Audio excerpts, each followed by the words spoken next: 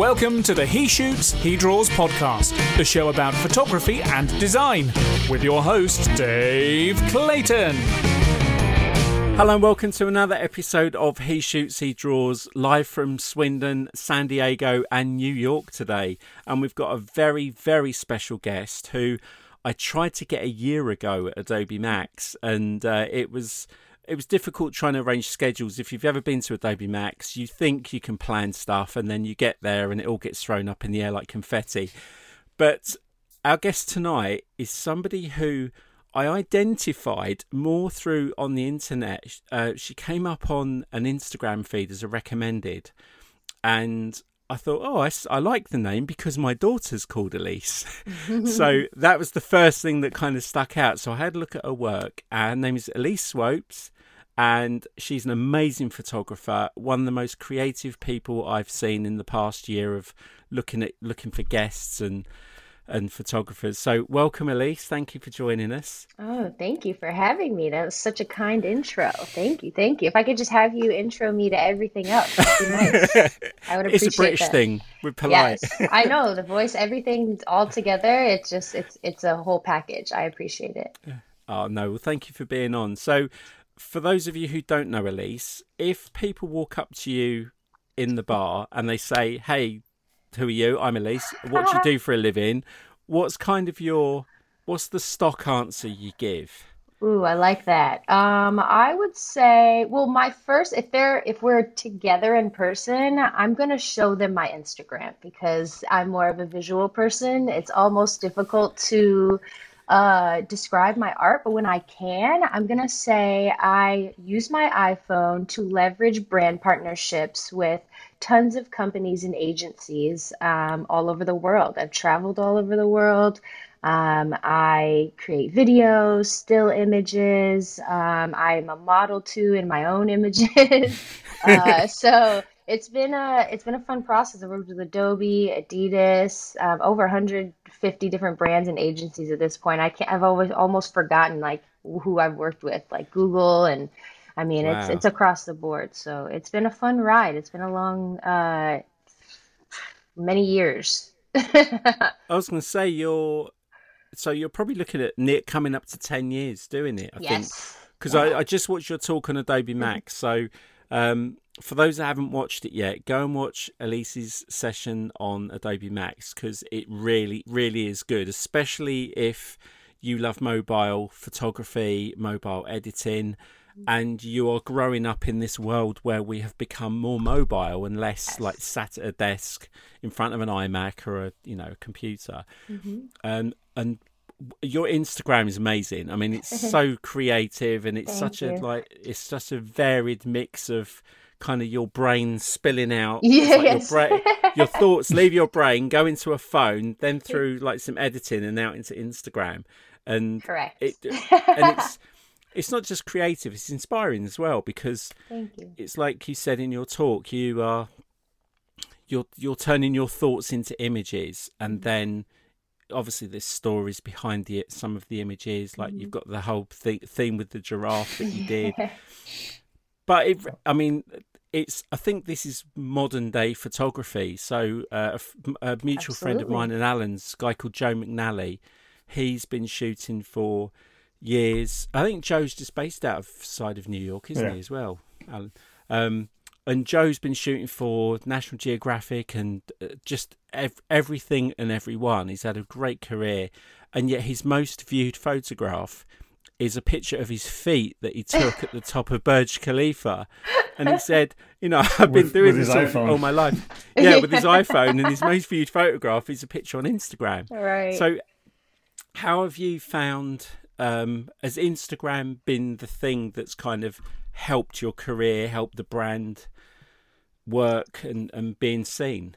Absolutely, 100%. And it's that story is pretty similar to many of my most successful posts. You don't think that people are gonna love it, but they do. And then when you post your most loved thing, no one likes it. But it's really how it is. But I mean, the thing, I've grown up on the internet. I like to call myself a child of the internet, and so my successes, my failures, all of it has been through there. And so I've somewhat kind of learned to approach it within my 30 years of trying to be healthy within it. But, initially I was a little bit pressured by, gaining so many followers on Instagram initially. When I just started Instagram in 2010 or early 2011, I had just been posting selfies. I was just posting pictures of my food and of my cat, and then all of a sudden I found this like small community of iPhone photographers, and being a graphic designer in my past, I designed websites when I was 12. I taught myself HTMLs and stuff like that, and did graphic design, and gave other people free designs and graphics at that age. And so using that kind of mentality, I decided to kind of use that in Instagram. And so I kind of changed and shifted things, and went the surreal route. And so I started using all these different apps that were people had no idea you could do the things I was doing with. I was using like painting apps to meld and layer different graphics and stuff like that. And so eventually Instagram made me a suggested user. And a suggested user at that time is someone who is basically gaining thousands of followers a day, because you're on this list where people are signing up and they see your face, and you're kind of the basis of what Instagram should be. I mean, that's what Instagram is making this list for, is to kind of inspire people to think outside the box of what you can use Instagram for. You can be an artist. You don't just have to post your life. And so that in itself made me really accountable. And, having thousands of followers a day, you got to take advantage of it. And so that's what I did. I just wanted to be as present as possible with it, because at the time I was a college dropout. My parents really didn't understand anything I was doing, because I just felt in my heart that I would rather kind of learn in the streets than in a classroom. And where that came from, I don't know, but it just felt right. And so for me, I just decided to really dedicate myself to teaching myself graphic design and video and everything I could possibly get my hands on. And so through that, I've made a brand for myself on Instagram, and like I said, just leverage that with tons of different brand partnerships. And now I've, traveled the world with Will and Jada Pinkett Smith. I've had dinner with Kanye. I mean, it's very interesting stuff. So you can't, Very you never surreal. really, it's very surreal, just like my artwork. And so you don't imagine that as a broke college dropout with nothing to your name but a broken iPhone 4, but thinking of that now, that's where my intention is just to teach people and show people that you don't need all this expensive stuff to create for yourself. You can use these free apps, you can use these free platforms to build a brand and a business.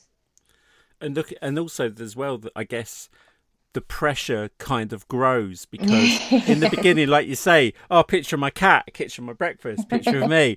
Now you've got 280,000 people watching you. You are now an Instagram inspiration. I don't like the word influencer so much, but you're an Instagram inspiration. Yeah. Mm-hmm. But you are influential. Mm-hmm. Now, do you kind of feel a bit more like I have to be more careful what I'm posting? And obviously, because you've got brand partnerships, you have to line up with those. But I mean, the pressure. For sure. I mean, there's a ton of pressure. To backtrack a little bit, I used to be a rapper, actually. So I have a song out in a music video called Drugs. And I actually did a partnership. It's just weed and smoking or whatever. But I did a partnership with Coach specifically. And I remember, like, it was in like 2013. It was years after I had been a rapper. And they found my music video and they were like, sorry, we can't do this gig anymore because our top guy saw that you have this thing. And it was one of the first times in my mind I was like, wow, this is pretty serious, huh? Like, I didn't realize that this was happening. And ever since then, I mean, I've never had that happen since then. I've been really proud of my rap career and everything. There's no regrets, but it's just, I think it gave me kind of like a self-value, almost, where I don't want to change myself for a brand or someone to work with me. And I think when it comes to brand partnerships, it's a 50-50 situation, and you want to make sure that you're being yourself, but you're also sharing a message. And through a lot of these 10 years, I have figured out the ups and downs. Not every single partnership has been a success and has been a confident, outcome. I mean, there's been plenty of times where I felt like I maybe said yes to something that maybe I shouldn't have said yes to, but I learned a ton from that. Or, um, I guess the pressure of creating things that people expect you to do, which I think I've changed a lot because now I think the cool part about where I'm at now is I have said yes to a lot of things, and I have thought. I think that that's what made me so successful now is that I know what's going to work and I know what's not because I've allowed myself to try everything. So there's been a lot of embarrassment and there's been a lot of times where I felt like it is what it is. You just got to move on, and that's why I've literally been practicing my self-care for the last 5 years. I wake up at 5 a.m. every single day. I meditate, I read, I write. I do yoga, I work out. I'm like all about just knowing how my brain works, how my body works, so that when I do come into these situations like I have in the past, I don't come with anger. I don't come with impatience. I don't come with, fear. I mean, fear is always going to be there, but it comes with a little bit of a different mindset. So growing with the internet in that way, just to come back around, I think I've grown with the internet in a way where I've had to, make sure that I'm practicing how I use the internet in the right way. Because I think you've grown up with not just the internet, but you've grown up with social media exploding part of the internet. Because I go back to the internet where I had to take a phone and dial up and stick the phone on and it made a noise. And then 7 hours later, whatever you were downloading, 3 pages of text showed up, the original version of the internet, because I'm very old. Amazing. Yes. But watching the last 10 years, Instagram, Facebook, MySpace, all those things, like, I remember the first person who told me to get on Instagram, and I was like, no, I don't take pictures with my phone. I told her no. I said, I don't take pictures with my phone. I'm not going to go through the hassle of sharing it. My phone is my phone. And at the time, It was literally a flip phone. Right. And then I watched it pass me by. And I literally just, like, one day I woke up and I realized, holy moly, look at all the stuff that's happening. And I really felt like the old person who had just let it go by. And I'm on Instagram. That's how I feel about TikTok. Well, yeah. That's exactly how I feel about TikTok. I did get on Instagram sooner, finally at some point, and I have actually gotten work through it. Like, I can literally go, oh wow, they saw that and called about this, and exactly. It was because it was so much more about the images than it was about anything else. It was so image centric that it was so great. But I want to know how you started with an iPhone 4 and realized you could do stuff other than just taking pictures. I was frustrated with the original iPhones. I was frustrated with the camera because the limitations were right compared to my other cameras that I was so used to using. It felt like it was not real.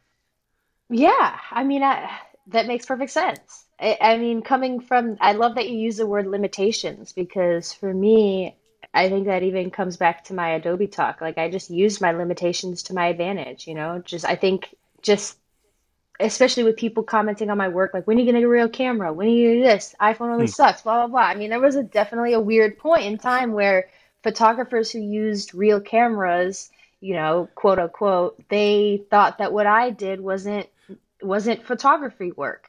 And I think that, I love what I do, and beyond the limitations of it, I think that there's something really magical there for people who don't have access to a lot of that stuff. And so that's why I keep pushing the envelope for it. And that's why I hope that I can be the face for it, and that's why I keep companies like Adobe accountable. That's why I keep all these apps accountable, because I don't want it to let up, because I see that there's a future there. And the accessibility for younger people who are too scared to try things because it's like, well, I'm never going to be that person, or I'm never going to be that, and they put the pressure on themselves to, like, I want to be Elise Swopes tomorrow, and they don't realise that Elise Swopes took a long time from the age of 12, and even now you're only 30, and like you said about TikTok, it was funny because I had this conversation the other day because someone sent me a link and it was TikTok, so I thought, oh, let's have a look, and it was it wasn't even a silly thing, it was just like a teaching thing. So I signed up TikTok and I was like, oh man, I don't really want to be on here. And then I realised my TikTok feed is people teaching me how to cook, how to use Excel, Yeah. how to woodwork, and the conversation I had was, oh yeah, but when I first saw TikTok, I just thought, oh, it's 11-year-olds dancing in front of the camera, and they said, but think about social media, going back to MySpace, obviously when everyone's friend was Tom doing that, looking around. It's for kids. Facebook is for students, it's for kids. Instagram is for kids. Right. Snapchat for kids. Vines for kids. TikTok's for kids. I remember seeing Gary Vee constantly going on about, you got to be on TikTok, you got to be on TikTok, you got to be on TikTok. And it was like, where's he coming from? Now, TikTok is the social media of the pandemic. Yeah. And I can't listen to a song on the radio without Me picturing either. somebody dancing. Like Blinding Lights by The Weeknd. I swear. Everyone doing, yeah. I swear. But have you? I mean, obviously, when you're saying about Instagram, I'd written down compromise and authenticity, and that is something, like you say, as that pressure comes on what you're expected to do, you are an authentic person. You need to be who you are, because that's who you've got this from being who you are.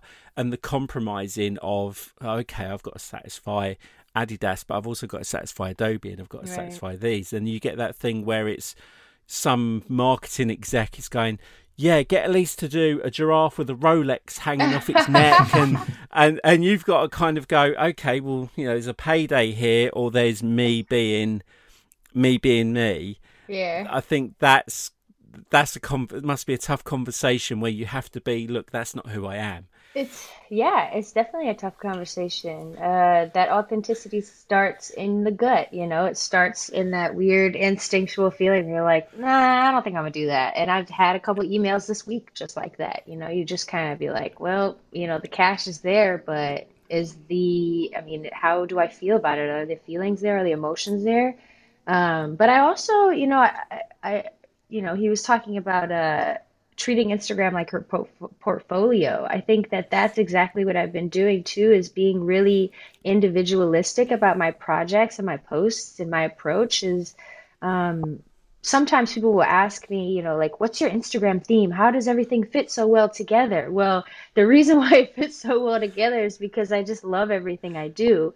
But I also think that in each project, I treat it like an individual project, and I just treat it so that it's not so much that I have to appease to everyone that I've ever worked with or everyone that follows me. It's just that I'm trying to get this idea out and make it successful and then move on, because there's going to be someone or an agency or a brand out there that thinks that idea or whatever that is interesting. So I don't want to limit myself to exactly what people expect from me all the time, or what brands expect from me, or even what I expect from me. So I sometimes like to challenge myself in that way, to kind of say yes and figure it out later, because there's a ton of projects that I have done that especially when I flew to the Maldives with Will and Jada Pinkett Smith, when they asked me to film the TV commercial or the water commercial for her, I was like, I have never shot a commercial before, and I didn't tell them that, but I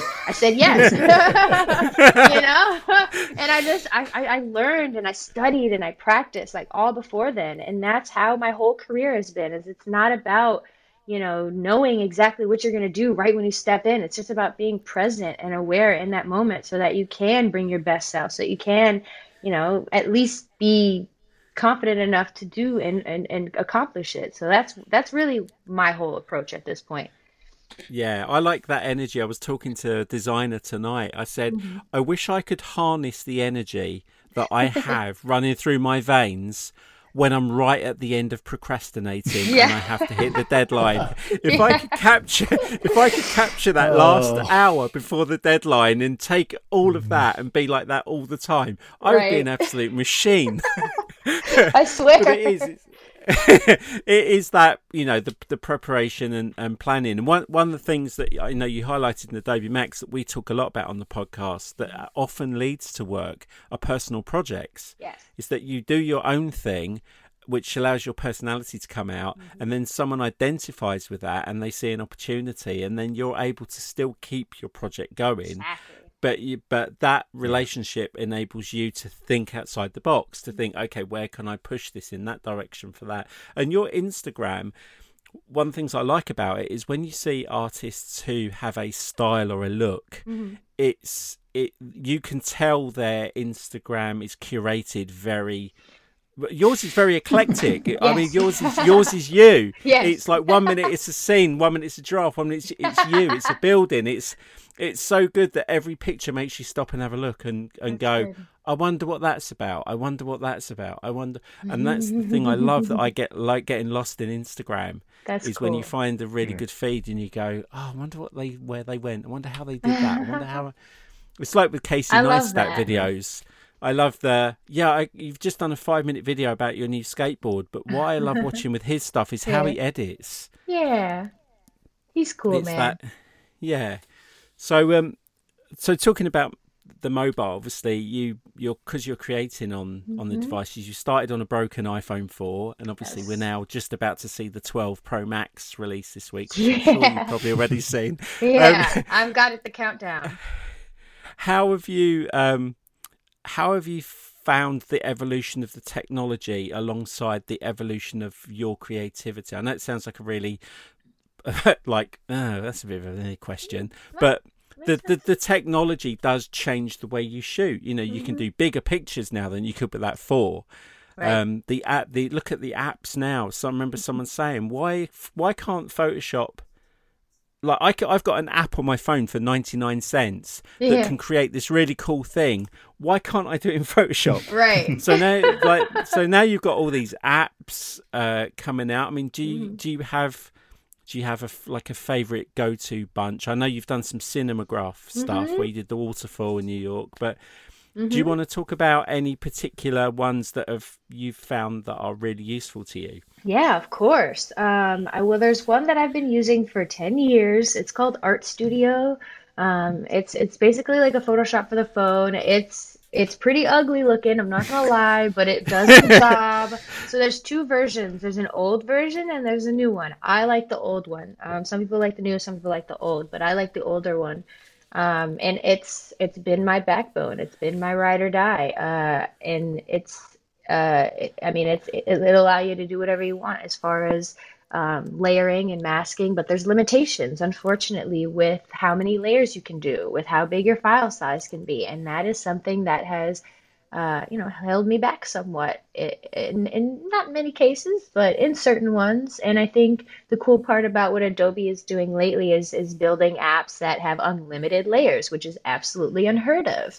So I've been doing a lot of projects as of recent with the iPad. People love me editing on the iPad, but that's not how I create. And a lot of people are putting app forward with the iPad. But I think that once Adobe has Photoshop on the phone, that's when I'm gonna be really, really hyped, because unlimited layers on the phone is something that I have never seen and I'm really excited about. But I also use a ton of Brain Fever media apps. I've got a big announcement coming up, actually, with something with them. This is the first time I've even talking about it, so but can't share anymore. But but they're a really, really great app company, and they've got a bunch of apps like Lenslight. They've got Reflect. They got Circular, which are just some really cool, surreal apps that you can, just have fun with. The coolest part about mobile editing and designing is that there's a redo and an undo button. Save your art, export it. Clear the board. It's not like a paint and a canvas. You got to spend a ton of money on. It's free and it's unlimited, and you should just allow yourself to press buttons, touch things, see what they do, because that's how most, if not all, of my work has been created. There's this wavy building edit that I do, which was completely done on accident with one of the apps that I use. And I think that, that's what it's all about, is just testing things out and seeing what happens. And don't limit yourself to, what you already know, but just, see the possibilities in what you don't. That's really part of the digital part that was very hard for me to get, because as a photographer, I started with film, and with every frame I took, there was a cost involved. The literal like, this is going to cost me money every time I press the button, because it costs for Yep. film, it costs to develop, it costs to go to the darkroom. All those things really cost. And the big advantage about digital when it first came out, was that you could just do it a million times. It didn't matter. There was Exactly. no, like, once you bought the damn thing, it was like you could really just keep going. Now I'm sitting surrounded by hard drives full of digital images and a garage full of slides. But when was that, like, was it when the apps got on the phone, when you were like, I'm still trying to get around, like, do you look at something and take the picture and know in your head what you're going to do to it? Or do you take something and then you kind of, as you're looking at it longer and longer, you're like, what if I just did this? And It's all over the place. Honestly, the thing about creativity, what I've been studying, is the harder you think about something, the less the brain wants to be creative. And when I'm just sitting around doing nothing and at my most relaxed state, it's when random stuff comes up. So sometimes I may be walking around and I'll see something that speaks to me and I'll shoot it, and maybe there's some empty space there and I already know what I'm going to do, or maybe I don't and I just save it for later. I've got a huge folder on my phone of stock images. I've got 110,000 photos on my phone. So if that tells you anything.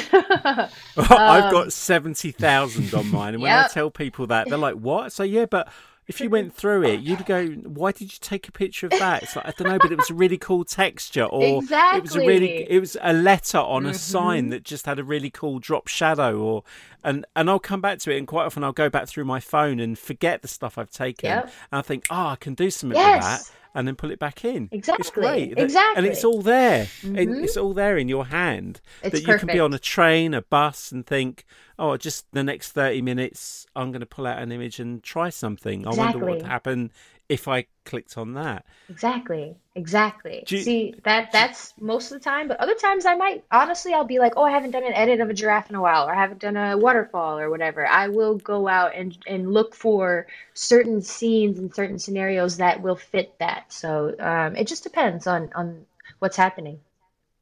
Do you prefer the limitation of keeping to the phone rather than, like, because you can go to a 12.9-inch iPad Pro, Yeah. it's effectively sat in front of a laptop. So do you Yeah. prefer kind of, no, so I'm big. I'm staying with the phone because I like the kind of restriction, but Yes. also the more compact, the more creative I can be with it, because I can really push it. Exactly. I think, I mean, I'll be 100% with you. I'm uncomfortable almost editing in Photoshop for desktop.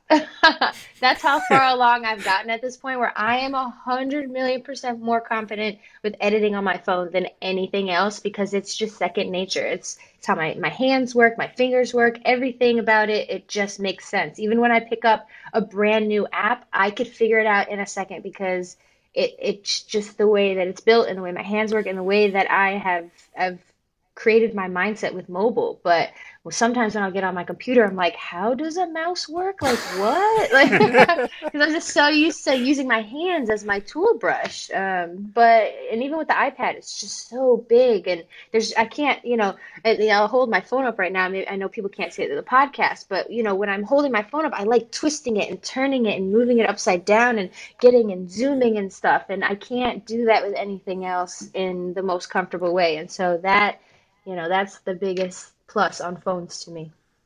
Yeah, I saw something this week where somebody was talking about the way you hold your phone, Yeah. and the way we consume.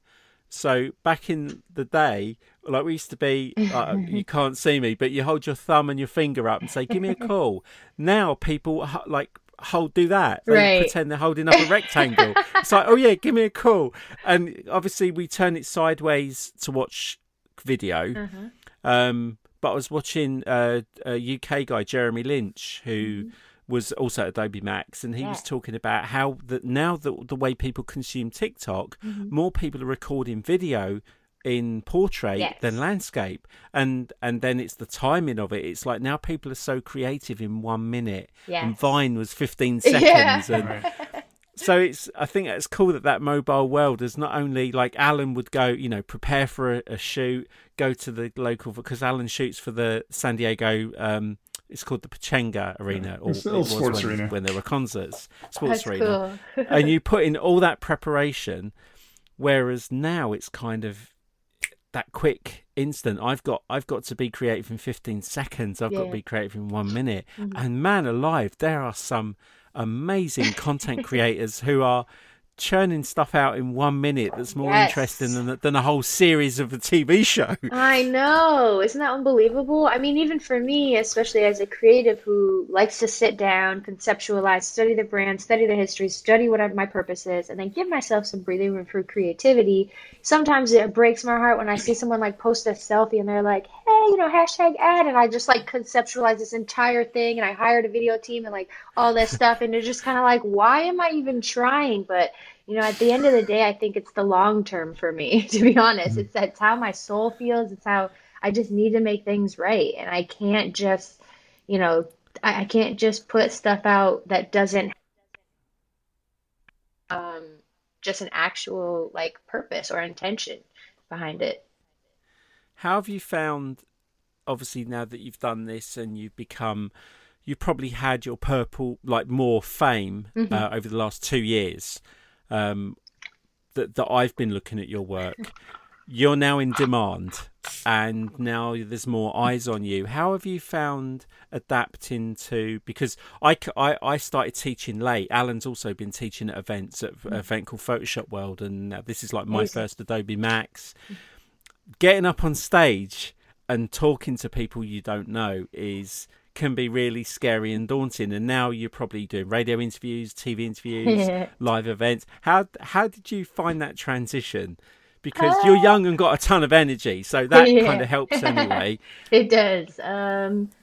I'll be honest with you, I've always kind of been somewhat of a ham since I've been a kid, so it's not that surprising. I've always been in front of the camera. I've never been shy. I used to do talent shows and stuff like that, dancing in front. I mean, I had the same amount of followers that I have on Instagram. I had about friends on MySpace. So I was selling MySpace layouts. I was I'm building a brand for myself. So either way, it was the internet or something else. But when it comes to the fame aspect, it's something that I don't let get to my head, and I also stay humble with all the time, because as much as people will say, because I do writing every day, and I've been writing for about 3 years, and I'll post those to my story, and they're just affirmations, helpful kind of reminders, positive reminders, and a lot of people look forward to them a lot, and a lot of people will say, you've changed my life, and you've helped, you've made me go to school for photography, that kind of stuff. But at the end of the day, it's really not about me being this person who's like spectacular or different. It's really just me sharing my authentic story to allow other people to do the same. That's it for me. It's how can I share everything that I know without being a gatekeeper, and just allowing people to not have to copy me, but just to use to use me as an example. I don't like to be preachy. I don't like to pressure people. I don't like to do anything. I'm vegan, I there's a ton of stuff that I don't have to be like yelling about all the time. But I think the best thing for me is just leading by example through my podcast, through my writing, through the way that I work, through the way that I do things, so that people can be kind to one another, to be kind to themselves, because that's how this world is going to change, by not all the other outside stuff, but just starting with who we are and how we treat other people. That's and obviously you now do the podcast.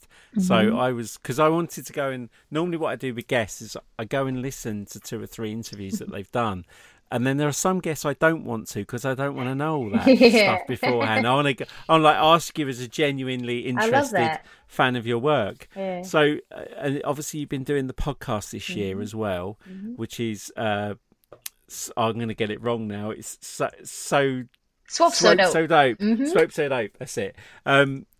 It sounds really therapeutic, because we were saying off air about I've done a couple of episodes of the podcast on my own, And once you start going and start letting your thoughts out, it Mhm. actually becomes a stream of consciousness where it's just going, and oh crikey, it's 45 minutes. Right. Yep. I mean, when I listened to yours the other day on the way to taking my son to the hospital where he works, and it just sounded like such a therapeutic thing for you that Mhm. I like that the theme is this and that and that. Yes. All of Yes. your episodes are three things. Yes. Um, I believe in the power of threes for some reason. I don't know why, but I like it. yeah, no, it's good. Was that just something you thought, okay, I'm writing, I need another platform to get this stuff out of my, Absolutely. because speaking it is sometimes easier than writing it because writing's so much slower. Yeah, yeah, and especially being someone, who's known through the internet, things can get lost in translation through tweets or whatever, and that's why I also like to record my daily reminders on my Instagram too. So I started recording my daily reminders first, and then people were like, "I like your voice a lot. I like the way you speak. I like the way you say things." So it gave me confidence to start the podcast. But at first, I'll be honest, my first episode, I like recorded it on my laptop. I was like 2 glasses of wine deep. I was so nervous because I just felt like I just don't know what I was trying to accomplish or who I was speaking to or what I was even trying to do. But 32 episodes in, at this point, I'm starting to realize that the episodes, like you said, are really just a study for me to kind of think about, what's going on in my life, what story can I share, what can I study beyond further than what everyone else is talking about on the internet. How can we bring this conversation to a different level? And I also I give away a lot of my secrets with business on there. There's a lot of stuff that I personally think I need to work on, so I'll study it, I'll read a book, and then I'll talk about it, share a bunch of the tips I learned. And that's really, I mean, that's it at the end of the day, is just trying to better myself and better other people. And that's the weird thing with the podcast is Hmm. when we started it, it's now 2.5 years in. Amazing. It was to talk to our friends. Yeah. It started off with Glyn, so it's me, Glyn, and Alan, and it was originally me and Glyn, who's also a photographer, Glyn Dewis, and it was just really an excuse for us to talk to each other That's great. anyway, and then talk to our industry friends, and it kind of rolled on from that. It was a very deliberate thing.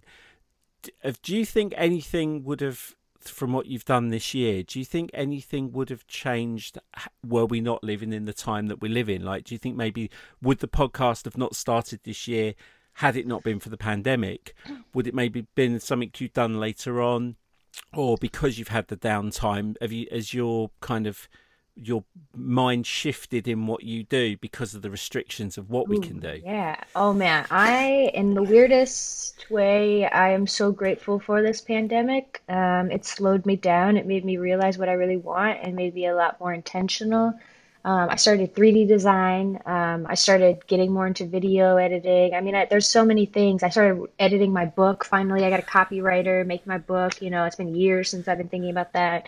There's a ton of stuff that was on my list of to-dos that I felt like I finally had more intention with, more purpose with, because I don't know what it is, but something about this kind of reminded us that we're alive, reminded us about where we're headed, what's important, who we're here for. And I realized that I had to think a little bit further than, as much as I wanted to be present, I had to think a bit further of my vision on who I wanted to be, because every day can't be aimless, and that aimlessness for me sometimes I mean, it makes me distracted, or it makes me compare myself with other people. And so when I think of this vision on who I want to be in the far future, of who I want to retire as, what kind of stuff who, like, just what kind of feelings I want to have and what kind of peace will I get with that. And that to me now is what has allowed me to do my 3D, do the podcast, all that stuff, because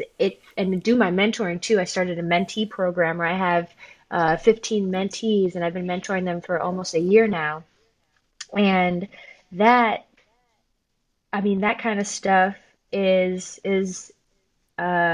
I mean, that's it. That's it for me. I mean, that's what's going to get me to that vision that I want to get to. And it's not about, doing stuff that's popular anymore. It's not about, doing it, keeping up with whatever, just because it worked for someone else. I mean, it's really just about building the foundation for my vision and my building.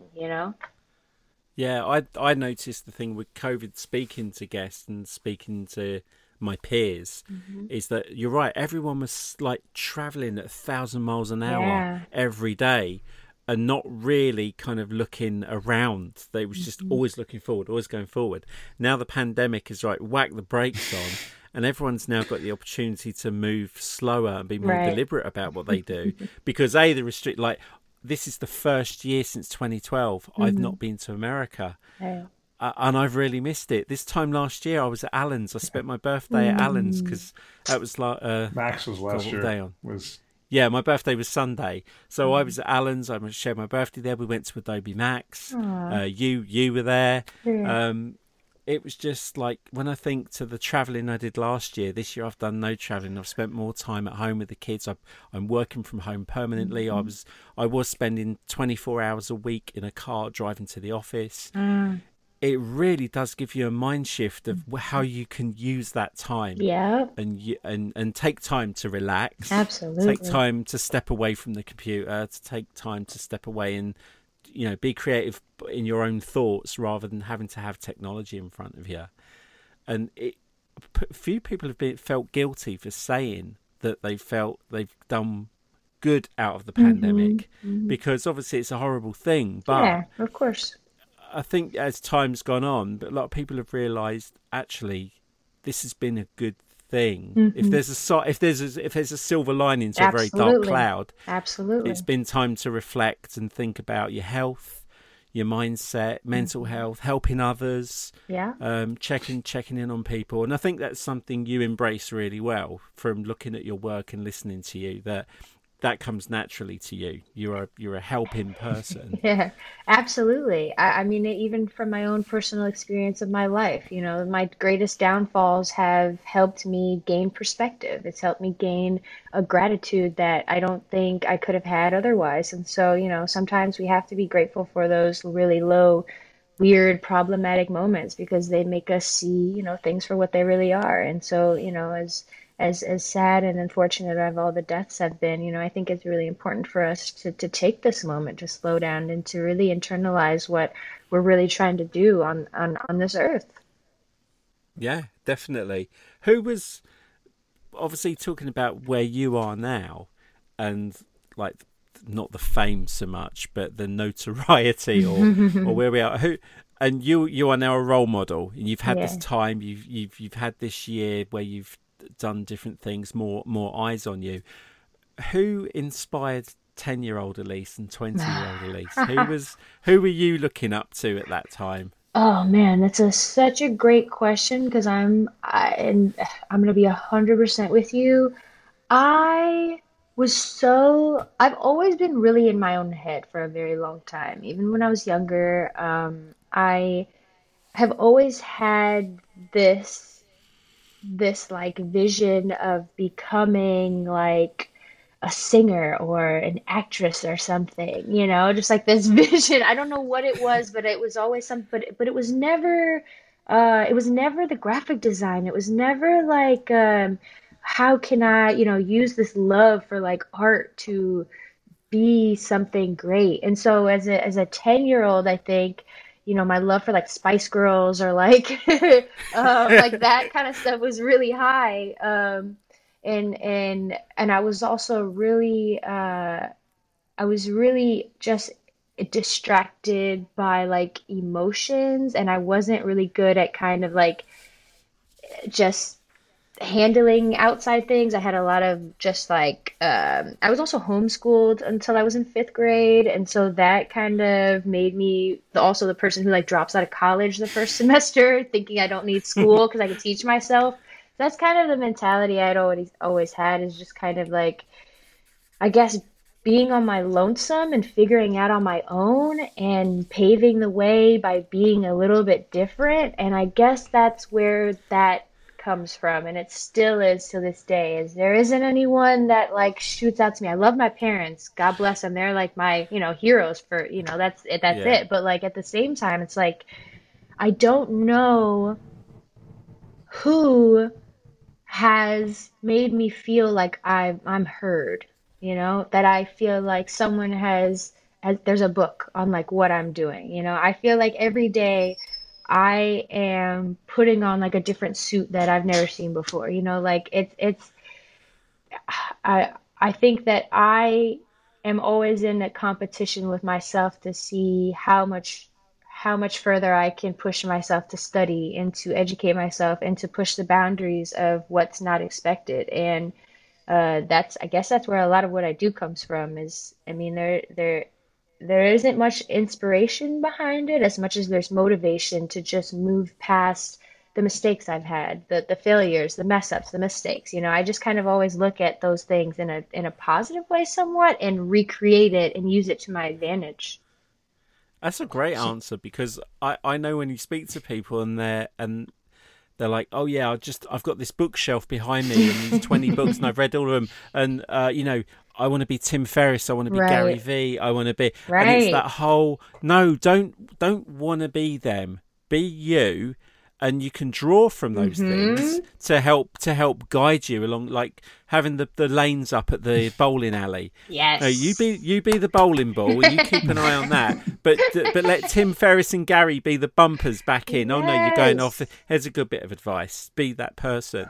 And I think it's good to kind of be brave in it. I know the word brave and heroes are kind of overused, but I think it's good to be brave to stick to your own kind of thought process. Like, this is who I want to be. I don't want to be distracted by the noise. I was going to ask you about, because I've written down education, and I'm glad you got onto that, because I'm traditional old school. I went to school. I left school at 16. I went straight to worked for my dad in an engineering factory.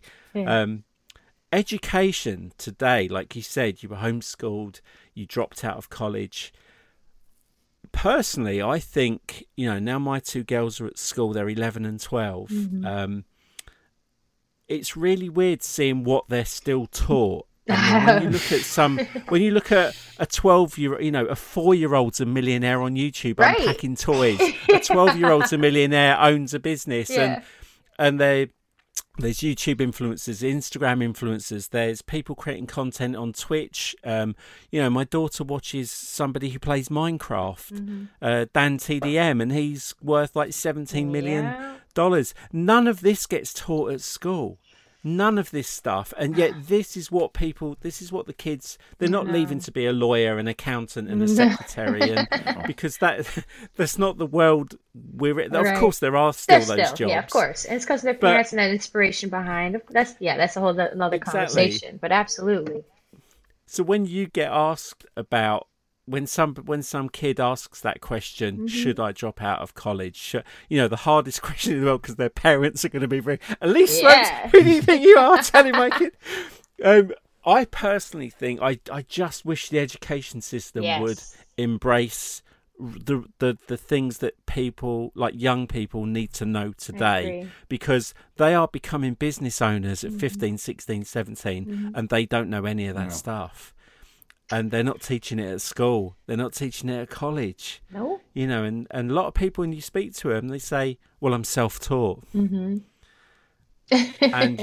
I'm self-taught and successful. I'm self-taught and I made $100,000 last year. So that whole education thing is so crazy. And, you're a perfect example of you've been you. Right. You've been you, and...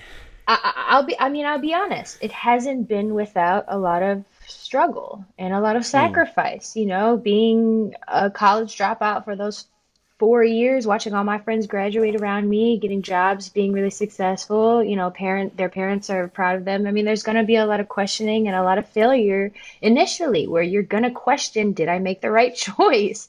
And that's something you're going to need to think about.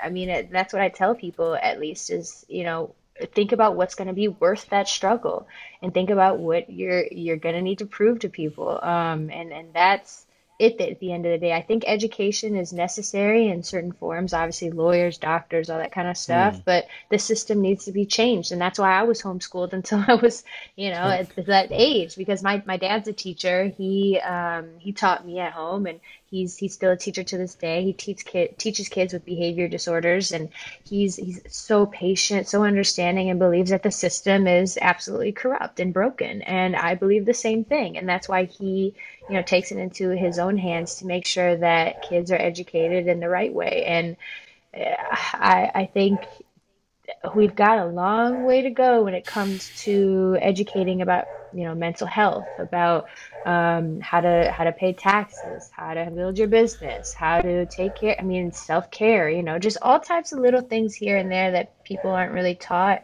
beyond learning a science experiment or F equals whatever and whatever. It's like, you got to learn that stuff the hard way, unfortunately. And that's what I think a lot of those years were for me, was learning the hard way.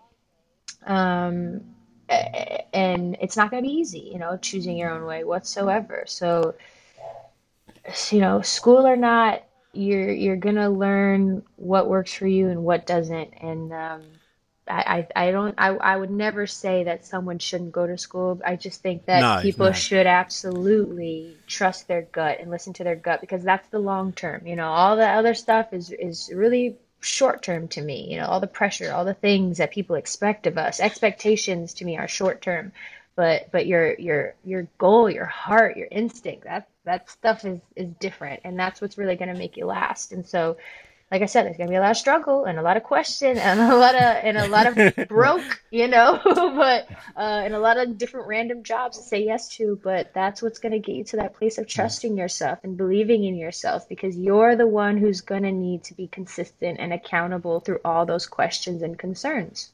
So yeah, you need a willingness to learn rather than a sense of entitlement as well. Yes. And that's something you see a lot of, is people like, I want that thing over there. See? Ooh, this is important, because I actually talk about this, because I realized, there's a ton of people I came up with on Instagram who we were all in the same suggested user list, whatever.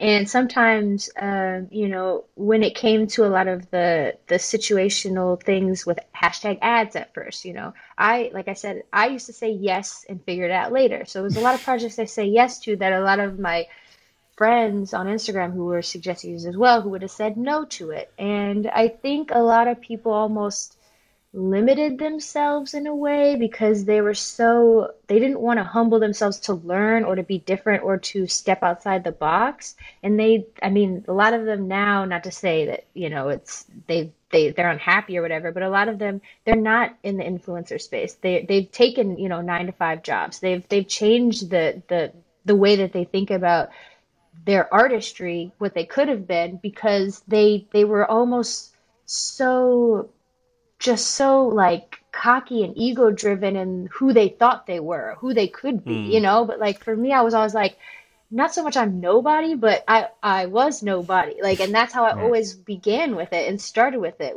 and that's how I still am, to give myself the opportunity and the possibilities. Yeah, if you were stood in the middle of a desert or a jungle now, you're nobody. We're only like within our bubble, within our circle. Like if I tell my mum about Aaron Draplin, she's like, who?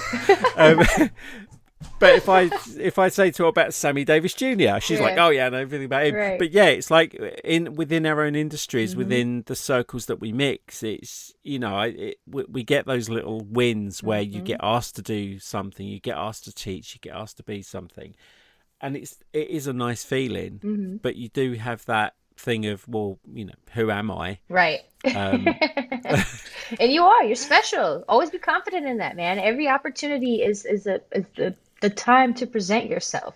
The present moment is all we have. Now is it. That is it. That's all. There is no future. There is no nothing. And so just take advantage of where you are, because that's life. That's what's going to bring you to your next step. Don't hold out. How are you looking forward? Oh, sorry. Did you? Go for it, Alan. Because I'm fascinated by this homeschooling and the support that your parents gave you, because had I dropped out of college a month or a semester or a term, I would not be sitting here. I would just be dead and buried somewhere. That was never actually an option with my parents, and yet they're very loving and supportive family. I grew up with everything that I wanted. So, at what point did they look and see what you were doing, and go, "Whoa, this is her bliss. She has figured it out by herself. That stupid broken iPhone 4 has transformed her world." And because my dad still to this point, he still calls me up on his iPhone to have me explain to him how to use his iPhone. So there's a generational thing going on, and Right. and I'm probably older than your parents, but I'm just wondering when they decided that, wow, this was something that they were like, we've let her run her course and she's doing amazing, The parents only care when they have to stop sending you money, honestly. I'm gonna keep it 100. That's a good point. That's I think that's it. But also, I think it's also the like people telling them how cool it is what I do. People don't, I think my parents didn't really realize what I was doing until I spoke at like the Apple store, or like, I went on vacation with Will and Jada Pinkett Smith. Like that to them makes them think I'm doing something, when in reality, I feel like I've been doing something for a long time. But sometimes, that's just how the world works, is you just have to understand that people are gonna just think that you're doing something, I guess, when there's some kind of attachment to like worldly popularity, but that's not how I consider my success. My success to me is my peace when I wake up every morning. And my parents have seen me be completely unhappy. They've seen me, I'll be completely transparent. I've been to a psych ward. I had a situation where I was super addicted to Adderall, and I was prescribed to Xanax and Adderall, and for my anxiety and depression or whatever, and whatever else I was dealing with, and I got carried away with it. And so I had a situation where I was just so depressed and like suicidal and just weird and not myself at all. And I think that when your parents see you in such a difficult mental space, all the business and all that stuff, it doesn't really matter anymore. And when you get to a place where you are super healthy, where I am now, I think that's most important to them, is seeing that my business is good by the way that I'm healthy, And so they've seen me be successful and unhealthy, and that really wasn't worth it. And so now it just feels good to feel good more than anything. And you've got a contrast. You've got something to compare, at least today, to the dark times. You can identify when that cloud's coming back as well. Oh yeah, and how it's to never avoid perfect it. day. No, yeah, of course. No. That's the thing about being human, is every day is completely different, and you're going to have different things coming at you. But that's why I practice my morning routine. That's why I meditate. That's why I read. That's why I write. That's why I have my moments of centering myself, so that I could just set my tone for the day before anyone else gets to. And when you learn to listen to your mind, learn to listen to your body, then everything else starts coming into play in the right way. That's awesome. Cool. Well, we've had you on an hour. I don't want to take up more of your time because I know you're very busy. No I just wanted to sort of say, obviously, 2020 has been an unusual year for everybody, and the way, like you've just described, how you go about your day, about you. How are you kind of looking? How are you planning forward now? It's a hard question to ask, because I never like the where do you see yourself in 5 years' time? Because anyone who answered that 5 years ago got it wrong. I definitely did. Yeah, how are you kind of planning for the next 12 months then? Have you got things lined up, or are you really kind of taking it day by day, week by week? I've got a vision board, I've got an intention of who I even see myself as an old lady. I've got a long vision ahead, but that's only so that I don't get distracted and aimless every day. But that list changes, that vision changes from month to week. But the person that I see myself as coming up is someone who's intentional, and just a lot more creative. I've been studying a lot more meditation on how to allow my creativity to breathe instead of trying to force it. And when I force a lot of my ideas, I feel like they're constrained and my brain's a little resistant. And so I've been practicing a lot of just awareness and mindfulness in that space to be able to just be a better artist. And I also going back to school as well. So I'm thinking about going back to school for psychology. I want to get my doctorate. Cool. And I mean, I know it's going to be a long road, but I've been reading this book called The Time Paradox, which has been changing my psyche on the way we kind of think about time and stuff like that. But I realized that I haven't been seeing my future self on the same timeline sometimes, and I think sometimes we forget to plan for our future selves. And so I want to set the tone for my future self right now by doing something that I love, which is, all I do is study psychology books. I read about psychology. I study, so I'm obsessed with it. So if I could just at least go a little bit further and push the envelope for my future self to get a doctorate, who knows if it'll take 10 years, 8 years, whatever it is, by that 10 years, time moves so quick that I'll be really grateful for my past self that I made that decision. So that's the kind of stuff I'm kind of thinking about now, is especially in my 30s, my brain's working different. My 20s were, 20s are just like, you just gotta that's just history act a for fool. me. It's just nuts, Way back you're just making mistakes as much as possible to figure out what works, And so now at this point, I kind of know what works, and I just kind of want to just see how to get there. And I'm just excited to see what happens with that. Yeah, I don't know. I can't speak for Alan, but I was actually saying to a friend this week who's in their 30s, and they were like, "Oh man, I'm 37," and I said, "Seriously, I knew exactly who I was when I was 30. Yes, my life started for me when I was in my my best 10 years of being me was in my 30s. I took all of that, went into my 40s, became a parent and I'd been wanting to be a parent for a long time. I just turned 55. It's really scary. I've got 4 children. I know who I am, but I've had the best 10 years of my working career over the past 10 years through serendipitous moments, through kind of embracing opportunities and knowing, success and failure. 10 years ago, I've told this story before, but I'm friends with Alan because in 2010 I paid for myself to go to an event to be better to learn called Photoshop World in Las Vegas. I met Alan in an elevator. He was a speaker at the event. I was an attendee.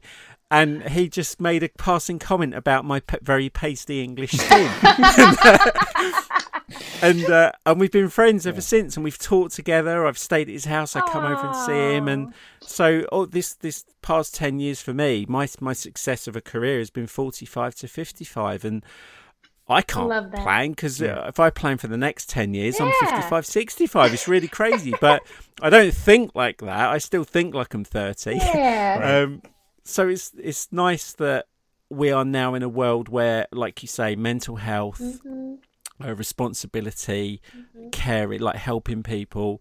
It's such a different world now that I think we can't afford to get it wrong to help each other because we've got such an opportunity to communicate.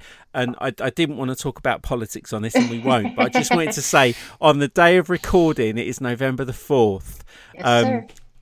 Elise and Alan have woken up in a very strange world today. Very strange world indeed. Yes, but I do hope that whatever happens over the next, 12 months or 4 years, I wish you all the success. I'm going to be following you. I hope we can meet in person at Adobe Max next year, because I'm pretty sure you'll be invited back. It'd be great to meet you. I'm going to be following you. I'm going to put all the links to all your stuff on the show notes. It's been an absolute pleasure speaking to you, Elise. You're still one of my favourite photographers because you share your name with my daughter. So. Sorry, one quick question. Why are you called Elise? Where did it come from? Oh, my dad's name is Ellis. So they thought Elise would be kind of similar. That's very cool. So my Elise there's a film called Somewhere in Time with Christopher Reeve and Jane Seymour, and it's based on a book. I can't remember the book, but Alan took me to the hotel in San Diego where it came from. But basically, that's it. This guy is able to go back to. it's this old lady comes up to him and says, like, it's you. And he finds out who it is, and it's this actress called Elise. And he's able to travel back in time through a state like meditation. Right. And he goes back in time to meet her when she's younger and falls in love with her. That's tripped out. If he finds anything that reminds him of the present day, it snaps him out of it. But it's actually like a time travel film. Wow. And she's named after Elise, the old lady in the film. Cool. So. I love it came that. out I've like never heard of that before. I need to watch it it. Came out 1980 something. That's why I wondered whether that would have been, you could have been named. Yeah, I was in 89. Yeah. Oh, right, okay. Yeah. Sorry, I Well, graduated thank you high again, school in by the way. 86. Oh, did you? I think my mom was in, well, my mom was in college when she got pregnant, but yeah, she was in college, so 89. Yeah, we were in college together. Okay. Yep, exactly. Well, thank you very much, Elise. It's been a pleasure. This episode will be going out on Monday, so we push it out pretty quick. Yeah. So thank you for your time. Really appreciate it. It's been an absolute pleasure, and I cannot thank you enough. I mean, I would not be able to share or think these ways or even, process certain emotions or scenarios in my life without you asking about them. And so I think it's such a cool thing for people like you to interview and study and to do your due diligence on me. And that means a lot. So I really appreciate you for inviting me, to taking your time on learning about me and asking me questions, because it really does help me and makes me better. So thank you again. Oh, good. No, it's cool finding out about new people. Yeah. All right, well, stay safe. You wish you all the too. success, and Both of you, and yes. hopefully we'll see you soon. You will, absolutely. And I hope, I pray that they ask me back next year. But if they don't, I'm in there anyway. Yeah. Yeah, let's go anyway. I'm obsessed with Adobe Max. Obsessed. Oh, I know, it's great. Isn't it fun? That's this is my 5th year. I've done 4 years as a TA, helping, and then because my book came out at the beginning of the year, I was able to teach InDesign this year, so it was really cool. So fingers crossed it's live next year, and fingers crossed we'll see you there. Yay! So yeah. Okay, thanks, Alan. Thank you. Thank you, Elise. Yes, See you soon. Appreciate you guys. Okay, Take care. See ya. Cheers. Cheers.